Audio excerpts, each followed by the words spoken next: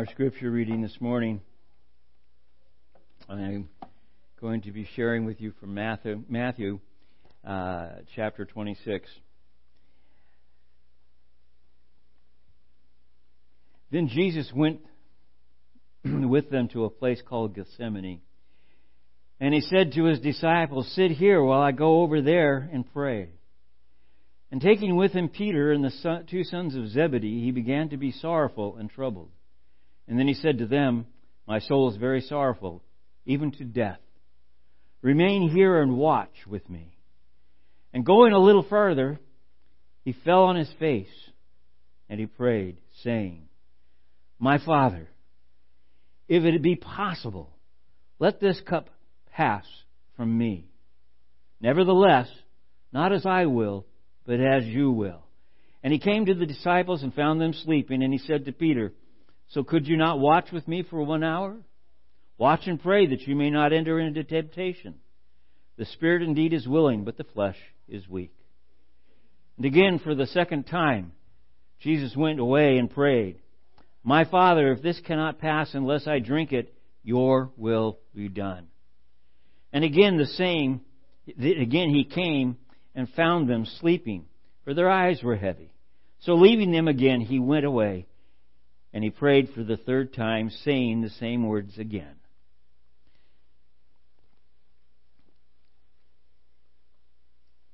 Our catechism question number 4. This is for the kids, before we dismiss.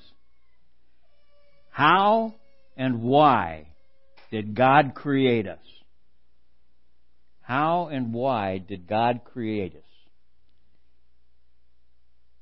The answer: God created us male and female, and in His own image, to glorify Him. That's our catechism question for the day. And now your kids are dismissed, and the teachers as well.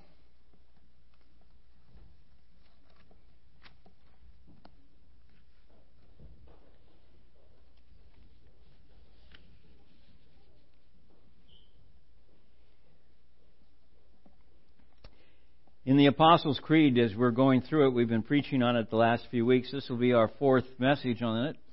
And we'll be dealing with the phrase, or the part that says that, referring to Jesus Christ, He suffered under Pontius Pilate, was crucified, dead, and buried. He descended into hell, and the third day He rose again from the dead.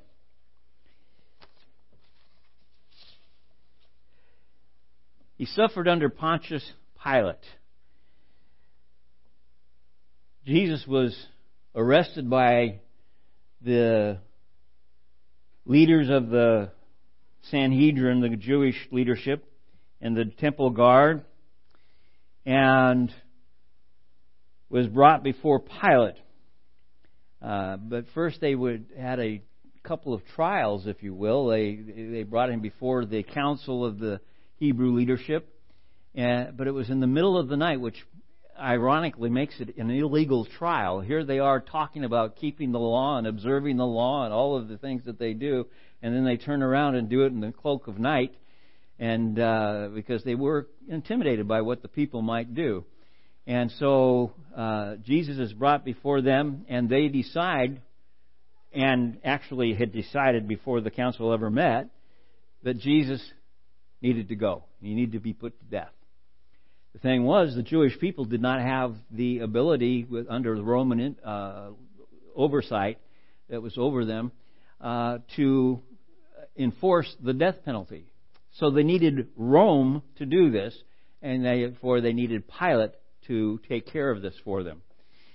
And so this is where we come into this. I started with this, prior to going to Pontius Pilate, Jesus was in Gethsemane. That's why I read those verses specifically. And He prayed that the cup would be removed. The cup that He's talking about is the cup of wrath. It's the cup of judgment. There's a few scriptures in the Old Testament that identify it. The cup of wrath, or the cup of judgment. And Jesus asked that it would be removed, that He would not have to drink it. Drinking it means to ingest it, to make it. He's going to take on the judgment, internalize it. He's going to do it completely. And again, he was arrested by the temple guards and the Pharisees and be brought before the Sanhedrin, and then Jesus was delivered to Pilate. In Mark chapter 14, verse 53, we get a little bit more of the picture of this.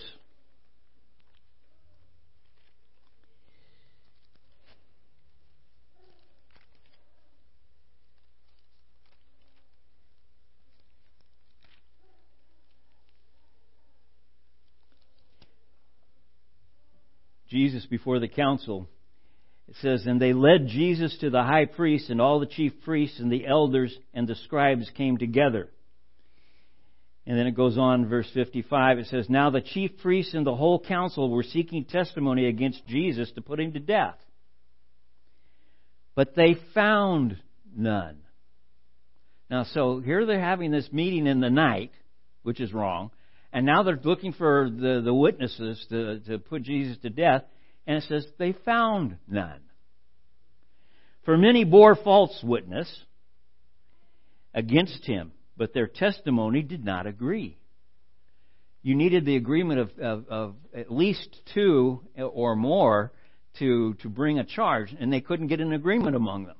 So three things going wrong here now. "And some stood up and bore false witness against him, saying, 'We heard him say, I will destroy this temple that is made with hands, and in 3 days I will build another not made with hands.' That is not what he said. Yet even about this, their testimony did not agree. And the high priest stood up in the midst and asked Jesus, 'Have you no answer to make? What is it that these men testify against you?' But he remained silent." Jesus remained silent and made no answer. And again the high priest asked him, "Are you the Christ, the Son of the Blessed?" And Jesus said, "I am. And you will see the Son of Man seated at the right hand of power and coming with the clouds of heaven." And the high priest tore his garments and said, "What further witness do we need? You have heard his blasphemy. What is your decision?" And they all condemned him as deserving death. And some began to spit on him and to cover his face and to strike him, and saying to him, "Prophesy." And the guards received him with blows. So this was the beginning of the evening. Towards the morning they come before Pilate. And John, I will read the account of what happened there with John, starting with John chapter 18.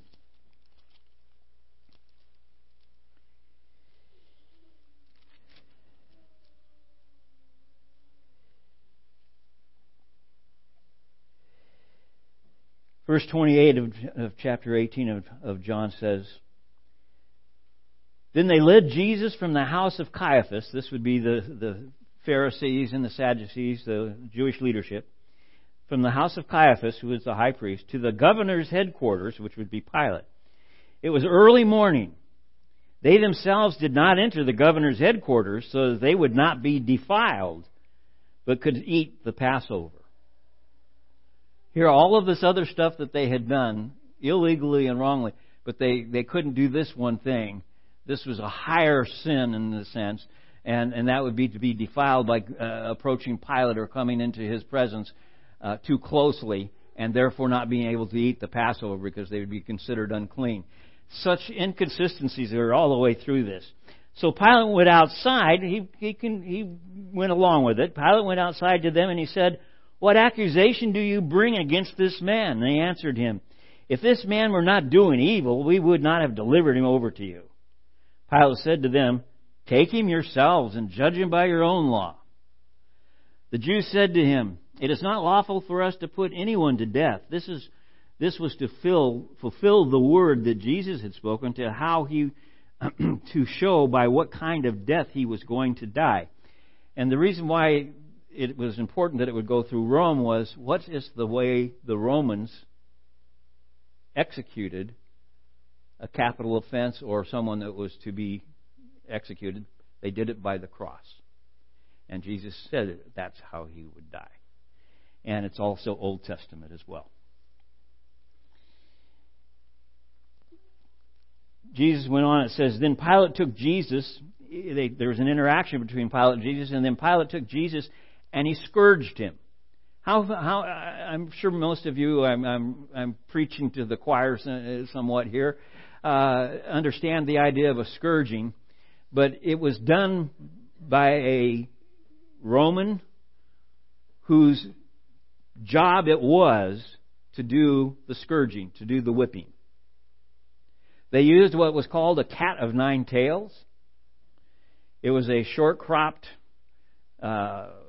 whip with a large handle like this, and then 9 strips off of it, each strip having a piece of pottery or something like that tied to it so that it would rip or tear.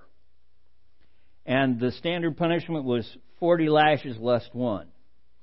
And so Jesus comes and before Pilate, there's an interchange between them. And in fact, Pilate, he's looking at this and saying, man, I don't want anything to do with this. Send him to Herod. He's from Galilee.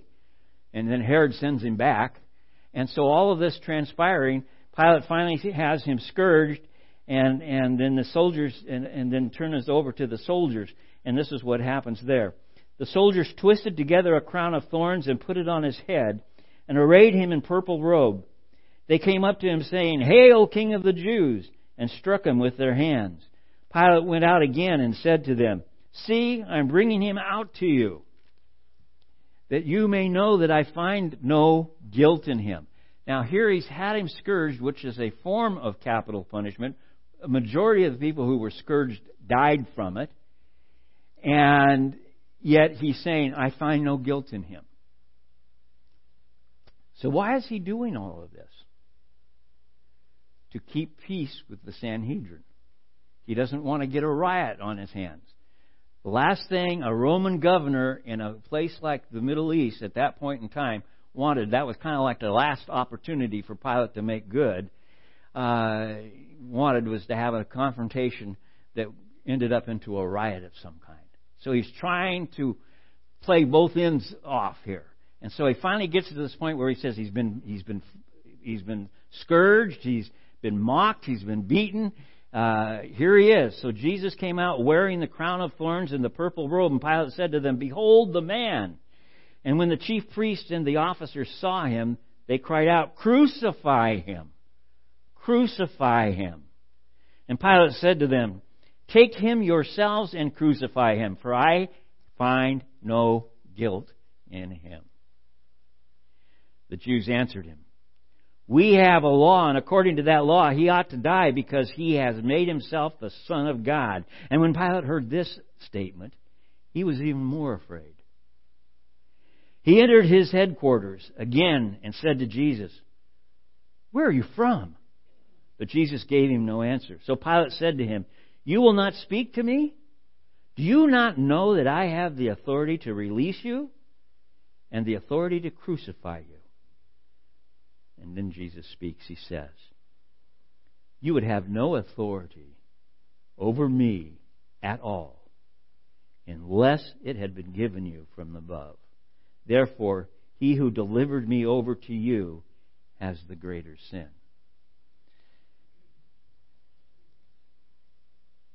God's covering this whole thing. God is allowing it to happen.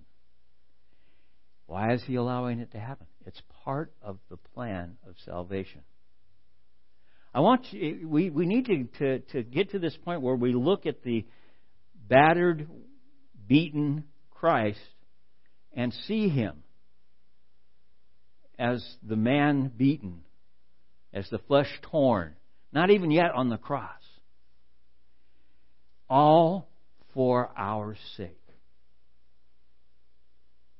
All so that we can stand before the throne of God, and as he looks at us, he sees us through Jesus Christ and sees us as without sin.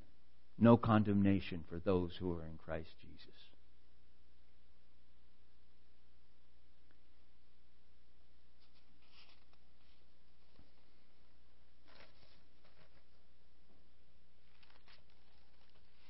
In Matthew chapter 27, we get a picture of what is going to go on, what goes on at the crucifixion. What we need to understand going into this is something that comes out of the book of Romans, but it's clearly the picture. What are the wages of sin? Death.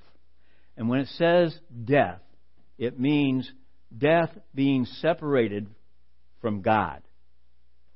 In other words, a separation. God cannot look on us in our sinful nature. And so this picture is of Jesus here in chapter 27, verses 45 through 50. Now from the 6th hour, there was darkness over all the land until the 9th hour. And about the 9th hour, Jesus cried out. He's on the cross at this point. Cried out with a loud voice, saying, Eli, Eli, lema sabachthani. That is, my God, why have you forsaken me? And some of the bystanders hearing it said, this man is calling Elijah. And one of them at once ran and took a sponge, filled it with sour wine, and put it on a reed and gave it to him to drink. But the other said, wait, let us see whether Elijah will come to him and save him. And Jesus cried out again with a loud voice, and he yielded up his spirit. In John chapter 19 it says, Jesus cried out, it is finished. It is done. And behold, the curtain of the temple was torn in two from top to bottom. And the earth shook, and the rocks were split, and the tombs were opened.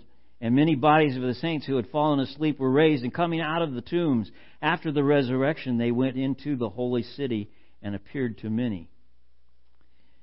When the centurion and those who were with him, keeping watch over Jesus, saw the earthquake and what took place, they were filled with awe and said, truly, this was the Son of God.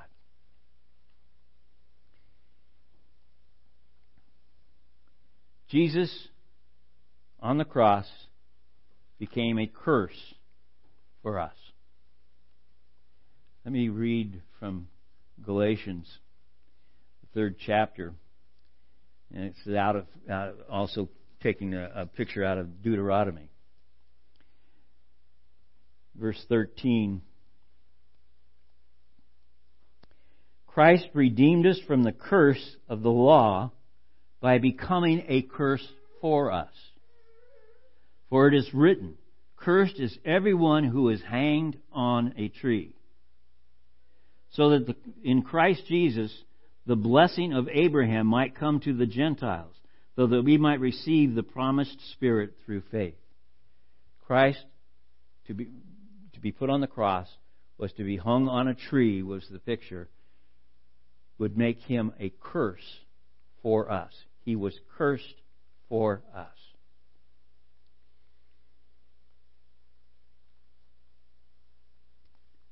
In John chapter 19, it clearly points to his death. He was crucified, dead, and buried. And here in John 19 it speaks of him being dead. Verse 28.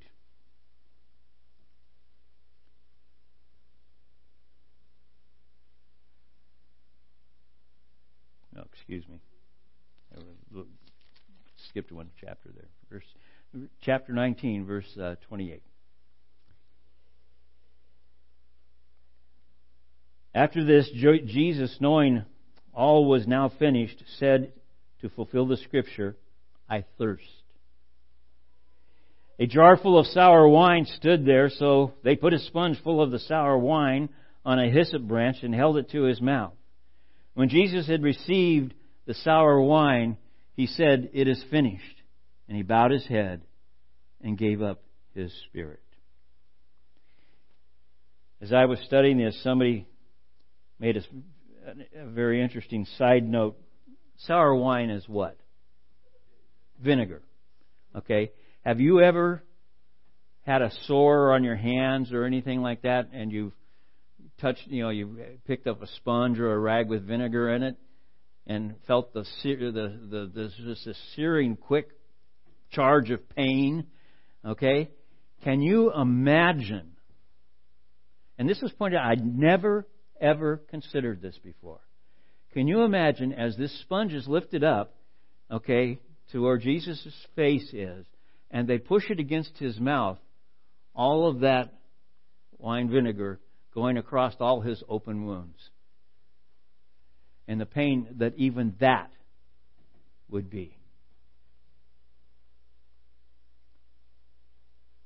Matthew chapter 28 tells us about His burial.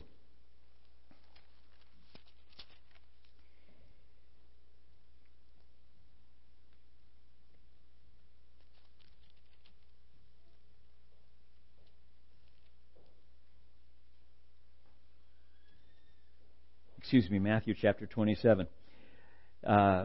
Says, when it was evening, there came a rich man from Arimathea. His name was Joseph, who also was a disciple of Jesus. And he went to Pilate and he asked for the body of Jesus. And then Pilate ordered it to be given to him. And Joseph took the body and he wrapped it in a clean linen shroud. And he laid it in his own new tomb, which he had cut in the rock. And he rolled a great stone to the entrance of the tomb, and he went away. Mary Magdalene and the other Mary were there, sitting opposite the tomb. So here Jesus is buried. And again, I mentioned this either last week or the week before. When a person was crucified on the cross, he was to be cast into a common grave, without a marker, without anything. And yet it says in Isaiah that he would be with a rich man in his death. And here it is the picture. He's taken by a rich man, Joseph of Arimathea, and put in his own personal tomb that had not been used yet, and laid out there, and then the stone put in its place.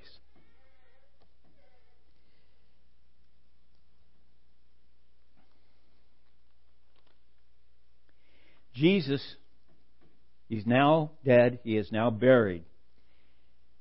And the next question comes, what should follow? We're dealing with this phrase that He descended into hell, and we'll get to that in just a moment. But basically, what happens? And I was trying to figure out a way to create a picture for you that might help. And again, in the Gospel of Luke, chapter 16, we have a picture that takes us to what happens at death. Luke chapter 16.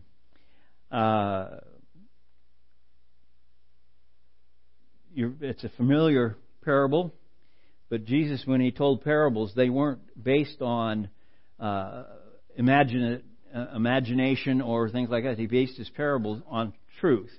And here's one of them. It says, there was a rich man who was clothed in purple and fine linen, and who feasted sumptuously every day. And at his gate was laid a poor man named Lazarus, covered with sores, who desired to be fed with what fell from the rich man's table. Moreover, when the dogs came and licked his sores, and the poor man died and was carried by the angels to Abraham's side. Keep that in your mind now. The rich man also died and was buried.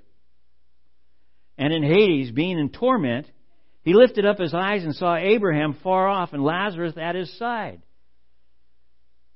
Now, the audacity of what comes up next is amazing.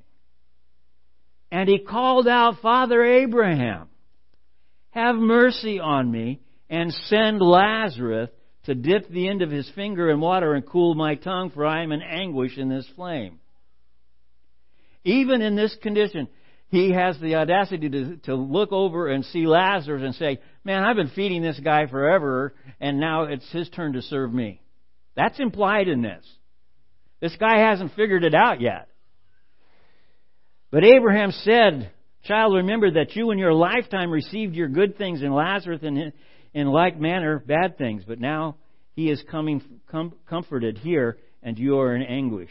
And besides all this, between us and you, a great chasm has been fixed, in order that those who would pass from here to you may not be able, and none may cross from there to us.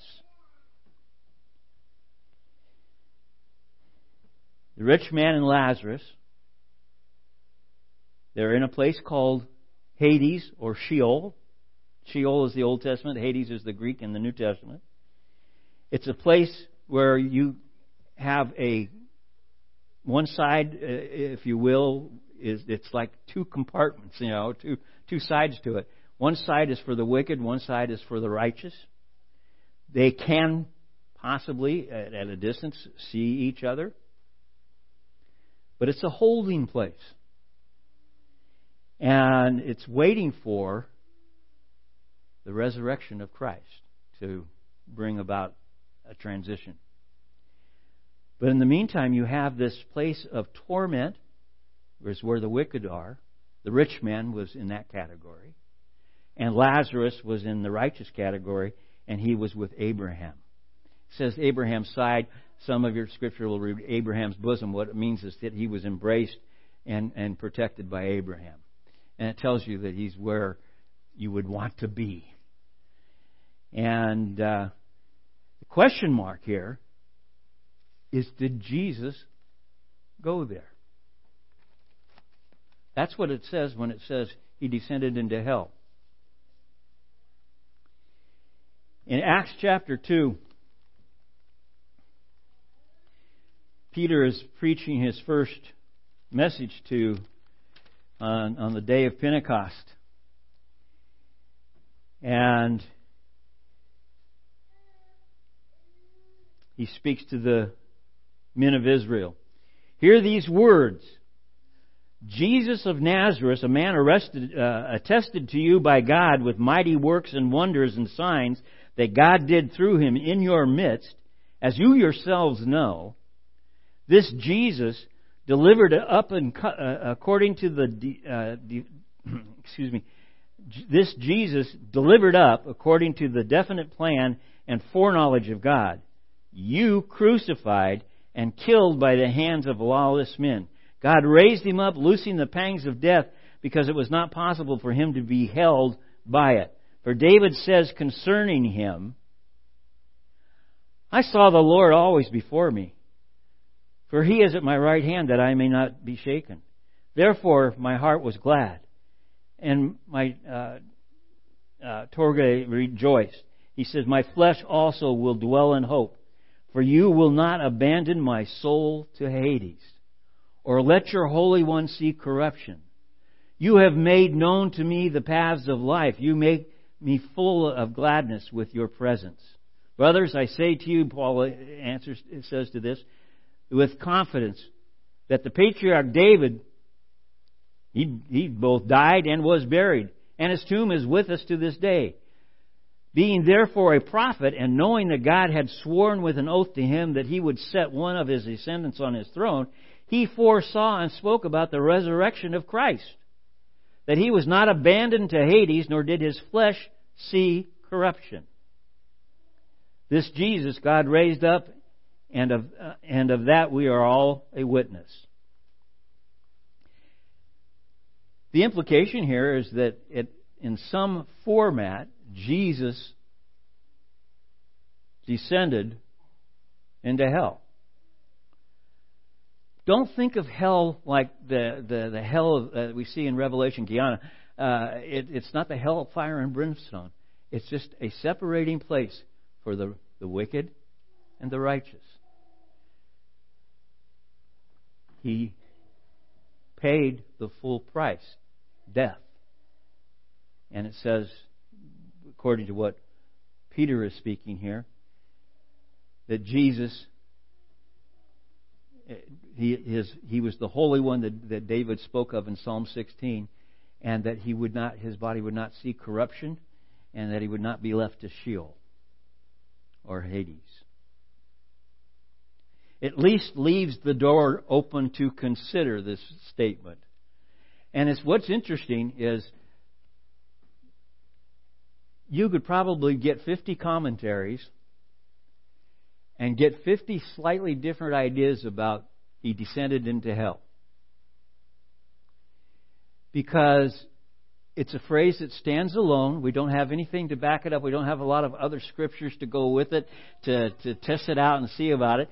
So you have to come to a conclusion. And my thing was, it's all interesting, but what's really important here?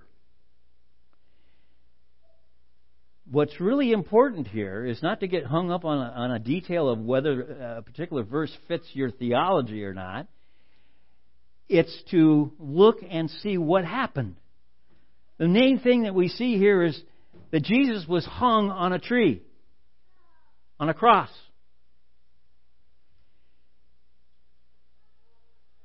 Thus becoming a curse for us all. He drank the cup of God's wrath to the point where He could say on the cross, "It is finished." Paid in full. That means that there's absolutely nothing that we can bring before the throne of God that would add to what He has already given us. There's nothing we need to accumulate, nothing we need to gain other than our confession in Jesus Christ. Confess with your mouth, believe in your heart that Jesus is the Christ, the Son of God, and raised from the dead. And at that point, it says in Romans chapter 10, you will be saved. And that's what we hang on to here. There's another picture here that I think is really important to grasp too, though. Because the idea of God and sin and facing sin and Jesus on the cross, there's another phrase that we haven't dealt with yet. In Matthew chapter 27, we have this passage starting with verse 45. It says, "Now from the 6th hour," I read this already, "there was a darkness over all the land with the 9th hour. And at the 9th hour, Jesus cried out with a loud voice, saying, Eli, Eli, lama sabachthani. That is, my God, why hast you forsaken me?" To be forsaken means to be abandoned. It's as if God had to turn His head away as Jesus became the curse for us, as He became sin for us. That comes from David's prophetic psalm.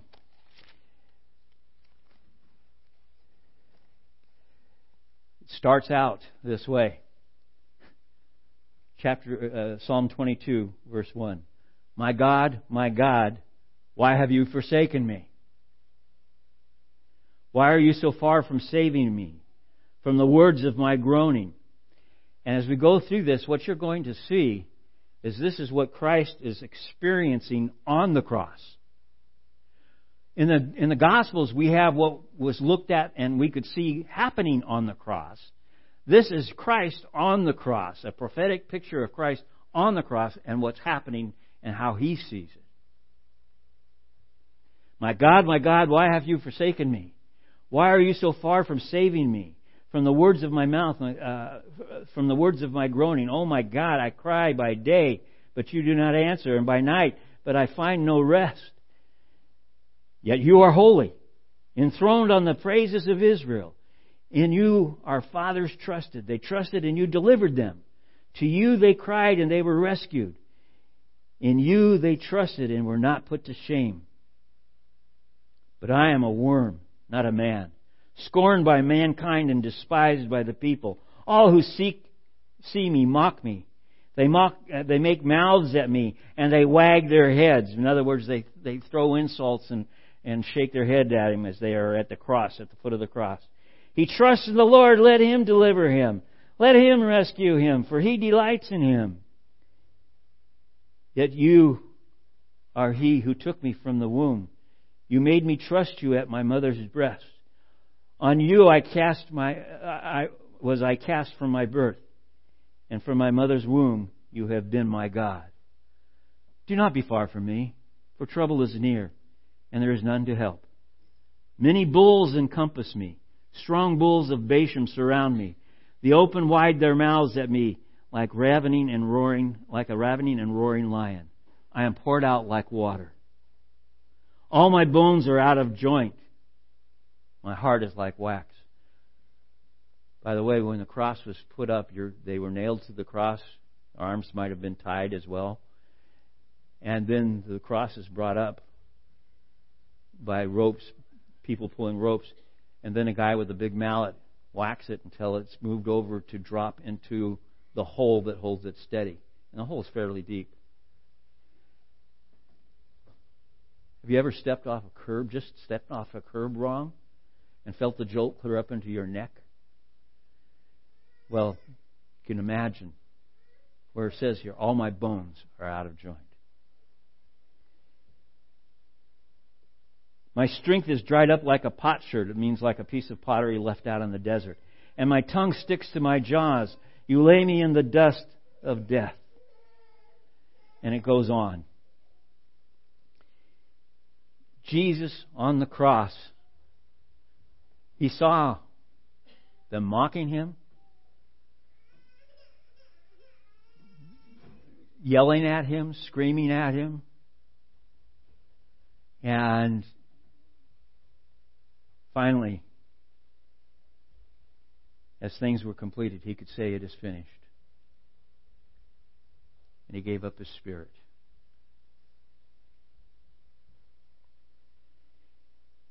Jesus knows. He has experienced separation from the Father. He knows the eternal pain and suffering of being separated from the Father, as only an eternal being can do and still be with us. It takes an eternal being to be able to experience these things and go through it, and then and be able to hold it for us. And He knows exactly what the suffering should be for us. And yet, He'll say, there is no condemnation for those who are in Christ Jesus in Romans chapter 8. Jesus knows, He's experienced, He understands. It says clearly in the Scriptures, on the third day He rose again. Just again looking at Luke chapter 24.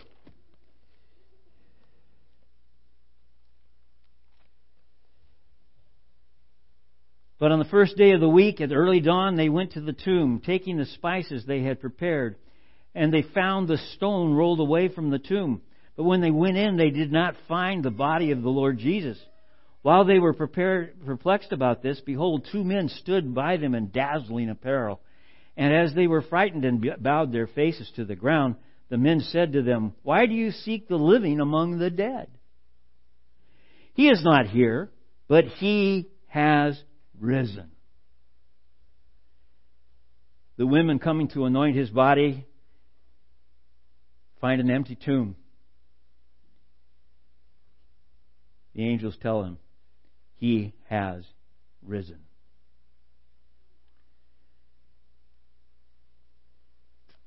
Jesus appears several times to various disciples and people, as many as 500 at one point.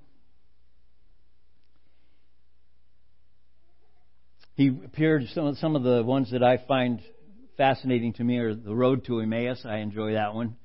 As He walks along with the two men, and they don't really recognize who He is, and of course they weren't expecting to see Him either.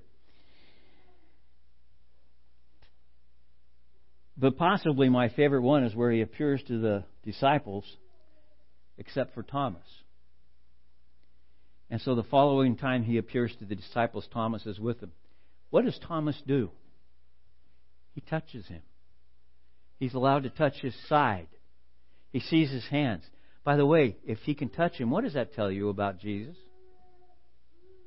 It's a physical, bodily resurrection. There's another time where Jesus eats with them. physical body.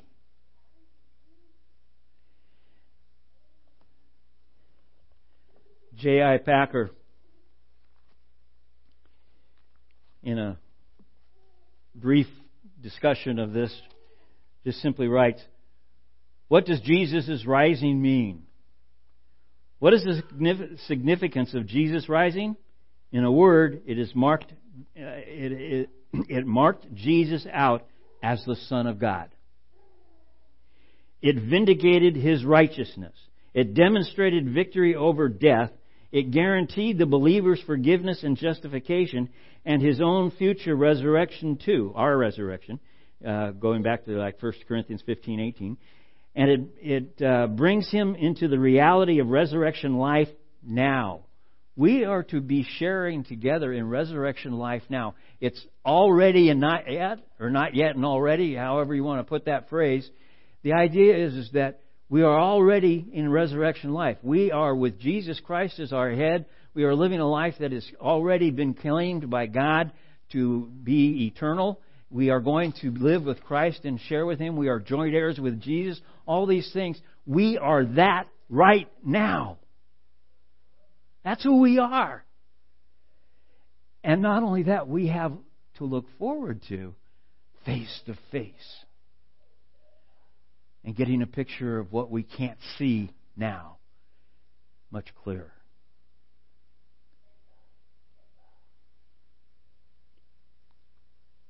It's an amazing thing to think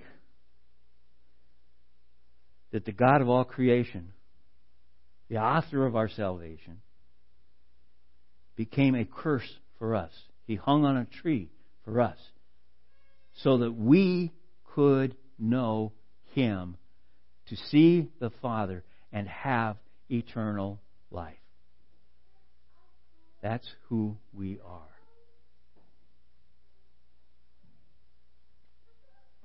In communion, we talk about sharing and the emblems, the cup representing the blood of Christ and the bread representing the body of Christ. By the way, Christ's suffering began at His birth. In fact, it probably began in the womb in the sense that He had emptied Himself. He had already began to be less than what He was in heaven in the sense of emptying Himself. And through His life and growing up as a person, people have weird images of Christ. Sometimes, especially various backgrounds of churches and stuff. But the idea is that Jesus didn't come out of the womb talking. He had to learn to talk. He had to learn to walk. Do you think Jesus might have ever fallen and skinned his knee? I think it's a logical thing to assume that it happened to him. You know, all of these things. He was a fully human person, and yet fully God. And He came for the purposes of saving us. In 1 Corinthians chapter 11, in verse 28, we are told to examine ourselves in reference to communion. When we take communion, it's not just something that we do to remembrance of Christ. It's an opportunity to come before Christ and ask for His forgiveness, for His grace, for His mercy, and to examine ourselves to see if there be any sin in us that needs to be confessed. So it's a time of confession, a time of reflection, a time of examination. And so, as we approach communion this morning, as we sing How Deep the Father's Love for Us, think of those words of self-examination. I looked at the words to this song. It says, "Ashamed I hear my mocking voice call out among the scoffers. It was my sin that held Him there until it was accomplished. His dying breath has brought me life. I know that it is finished." Again, that picture. Ashamed I hear my mocking voice call out among the scoffers. In other words, every one of us has sin. Every one of us has things to reflect on and bring before the throne of God. And communion is an excellent time to do that. We have the communion up here. We ask that while we are singing the communion song, that you come up and pick up the communion. Hold it until we've all been served, and we'll share together.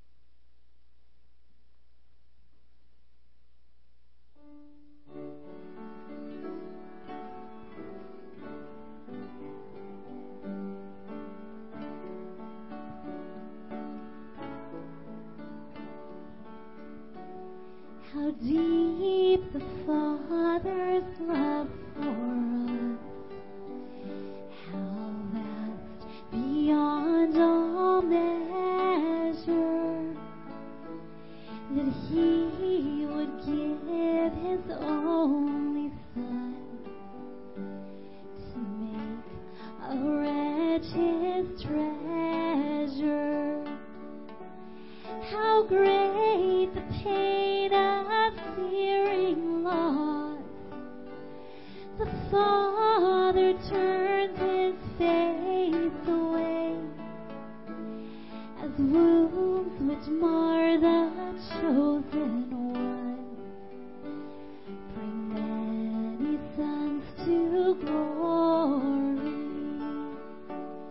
Behold the man upon a cross, my sin upon His shoulders.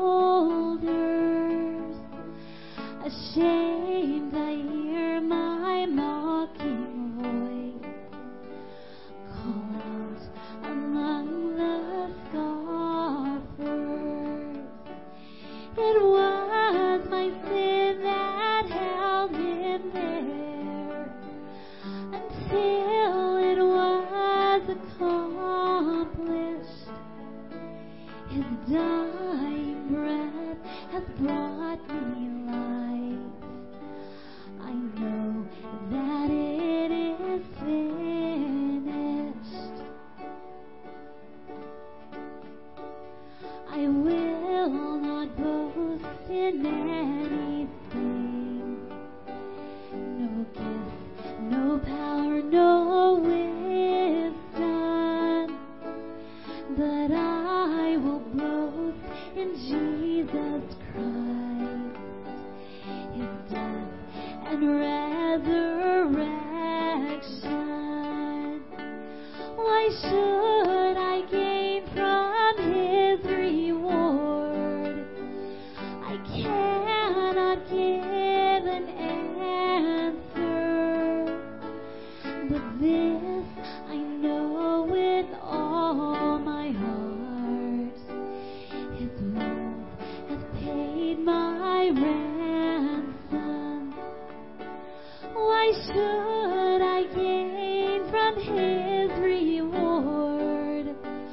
I cannot give an answer, but this I know with all my heart: His wounds have paid my ransom.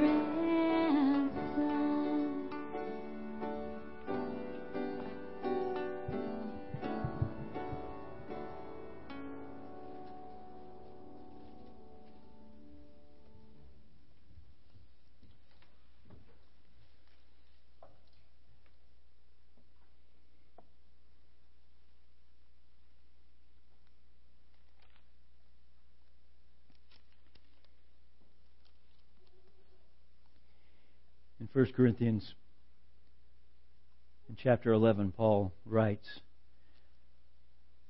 I received from the Lord what I also delivered to you, that the Lord Jesus, on the night that He was betrayed, took bread.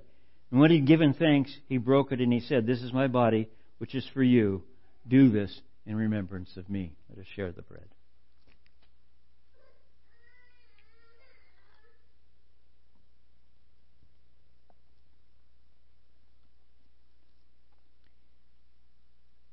In the same way, also, Jesus took the cup after supper, saying, "This cup is the new covenant of my blood.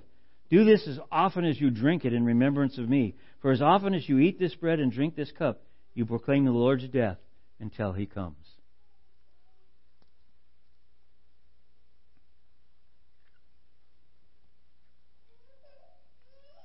Father, we thank You for the opportunity to share this time of communion together. We ask, Lord, that it would always be a time of special sharing and communion with You, Lord, and with each other as a fellowship of the body of Christ. We thank You for the gift of life that You have purchased for us. Using the words from today's message, we thank You, Lord, that You were willing to become a curse and hang on the tree in order to purchase our salvation. And so we gladly confess with our mouth and believe in our hearts, Lord, You are the Christ, the Son of God, risen from the grave. We worship You, we praise You, we thank You in Jesus' name. Amen. Would you stand as we close, please? And if you have time to fellowship for a little while, feel free to stay and visit for a while. And Lord bless. Thank you for being here this morning.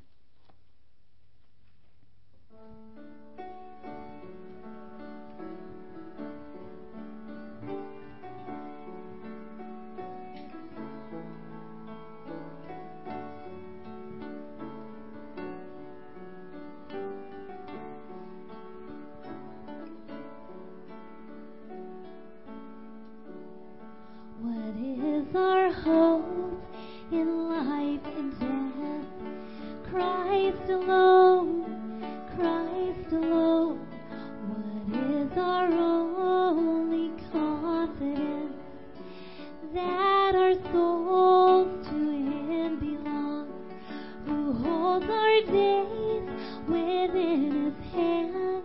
What comes apart from His command, and what will keep us to the end?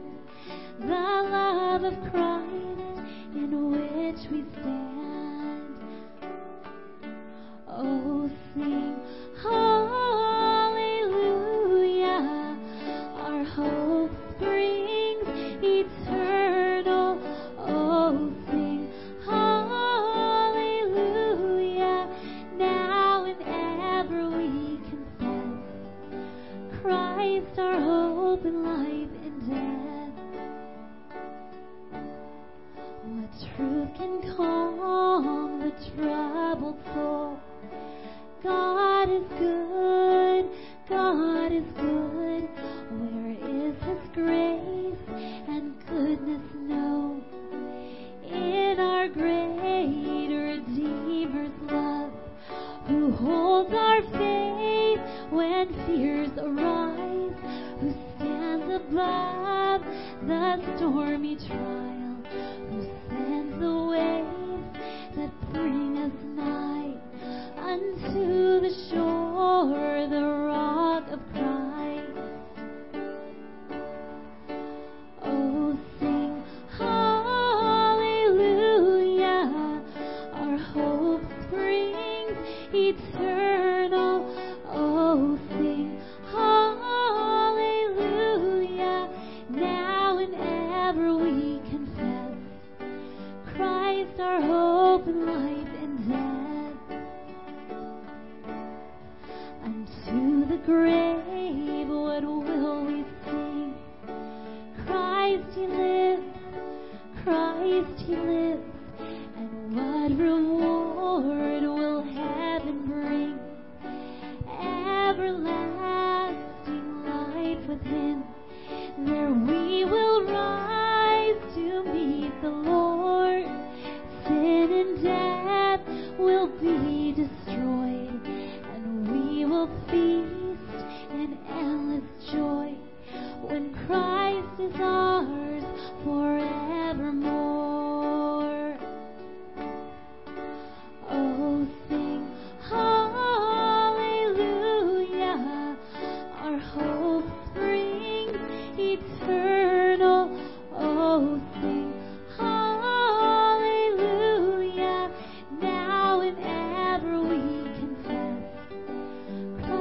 our hope in life and death. Oh, sing hallelujah. Our hope springs eternal. Oh, sing